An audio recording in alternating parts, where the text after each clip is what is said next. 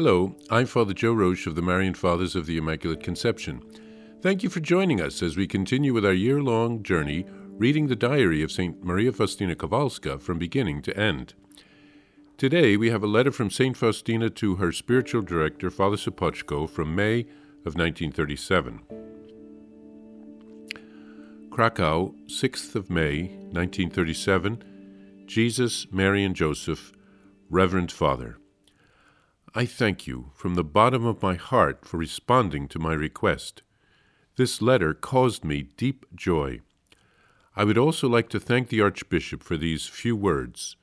I am a faithful daughter of the Church, and I will not depart by a hairbreadth from holy obedience. I know that God's time has not yet come with regard to this congregation, so I am leaving it to divine providence. Since the Archbishop has not given his permission, I, too, have less responsibility before God, and I will refrain from doing anything externally in this matter until favorable external circumstances come about, which will be a proof that God demands this. I am satisfied with the Archbishop's reply, and I remain in profound peace regarding this work. In spirit, I kiss the hands and feet of the Most Reverend Archbishop, and in my soul I bear him great respect. Following your suggestion, Father, with all my soul, I direct my efforts towards this feast, in order to help you, Father, in this great divine work, through my prayer and my whole burnt offering of myself. I shall entreat God's blessing for you, dear Father, as regards this whole matter. And I was immensely happy that the news about the Feast of Mercy is reaching an ever larger circle of people.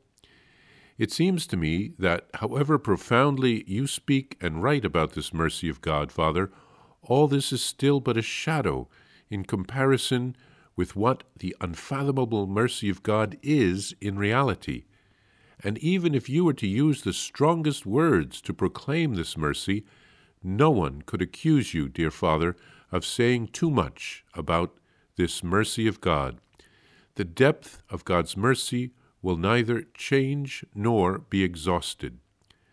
As regards Father Verinsky, I am praying very much for him so that he will propagate this mercy of God. At the moment, I do not feel inspired to look for his personal assistance in guiding my soul. For certain reasons, I strongly desire to hide myself so that my name will not appear anywhere. I would like to remain in great hiddenness, although I know this priest interiorly and am aware of how dear he is to God's heart. From your comment, or rather suggestion, to contact Father Verinsky and seek his assistance in difficult moments, I sensed how much you want my soul to strive for perfection, and I would like to thank you for this, dear Father. And now, as regards disclosing to him or anyone else these things relating to the origin of the first thoughts of the worship of the Divine Mercy, you can safely speak about it, Father, but in this manner, that you know of a congregation which has particularly worshipped and adored the Divine Mercy for a long time. But please, for the moment, do not mention our congregation by name, because it might even jeopardize the divine matter at this time. For as you will know, Father, there are different people, and not all of them are such genuine friends of our convent as you are, dear Father.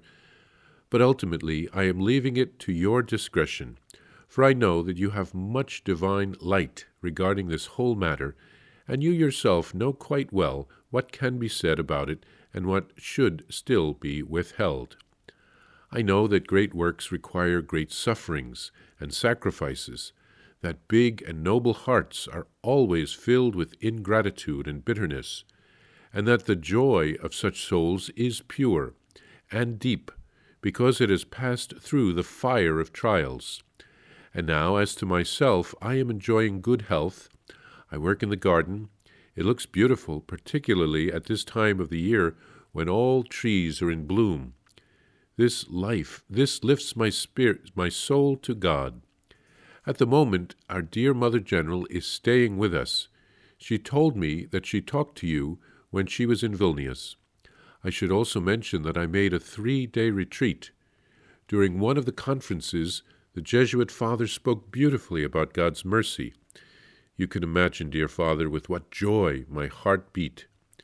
I would like to still mention one sorrow. For a few days my soul was steeped in darkness, but today the presence of the Heavenly Father has dispelled the darkness, and I even experienced this great grace in a physical way. You can be more than sure, Father, that I shall not take any major steps without first consulting you.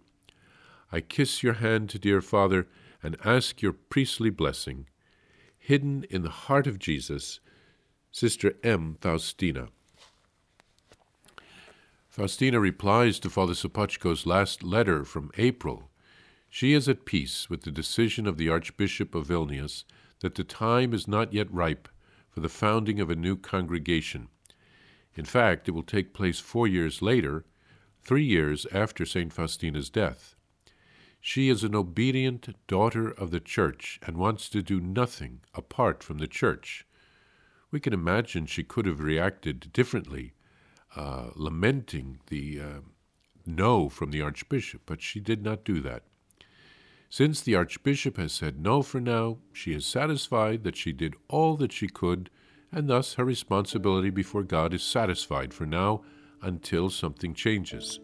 That is the blessing of the vow of obedience. She promises to pray for the institution of the feast, as Father Sopoćko had suggested.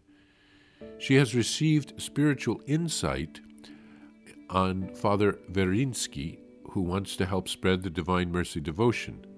She wants to remain hidden for now. She doesn't feel the need to consult the priest. She prefers that her congregation's name not be revealed yet, but she trusts Father Sopoćko's discretion and discernment.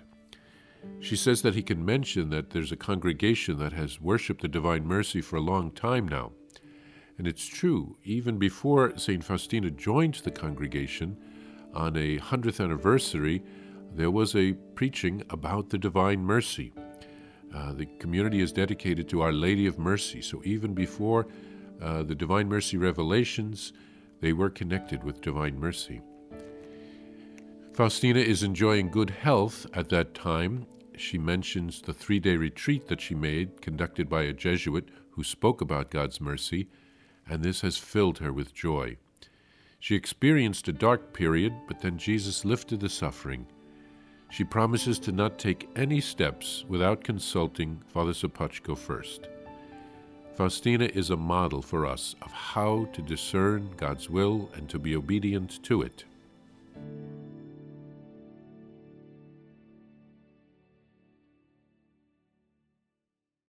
Please follow or subscribe to this podcast to receive the latest episodes and updates. If you have enjoyed this podcast, I invite you to leave a review. Reviews greatly improve our podcast ranking and will help other people throughout the world find St. Faustina's diary in a year. Remember, Jesus promised St. Faustina in diary number 1075, souls who spread the honor of divine mercy are protected by God like an infant by a gentle mother. Please help us spread the message of divine mercy. Thank you, and God bless you.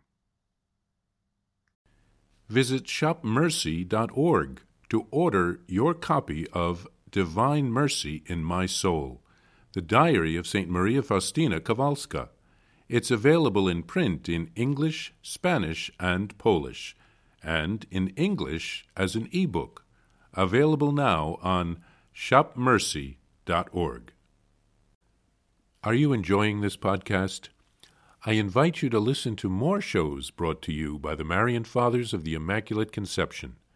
Join us daily for enriching spiritual content, which will help you on your journey with Jesus Christ.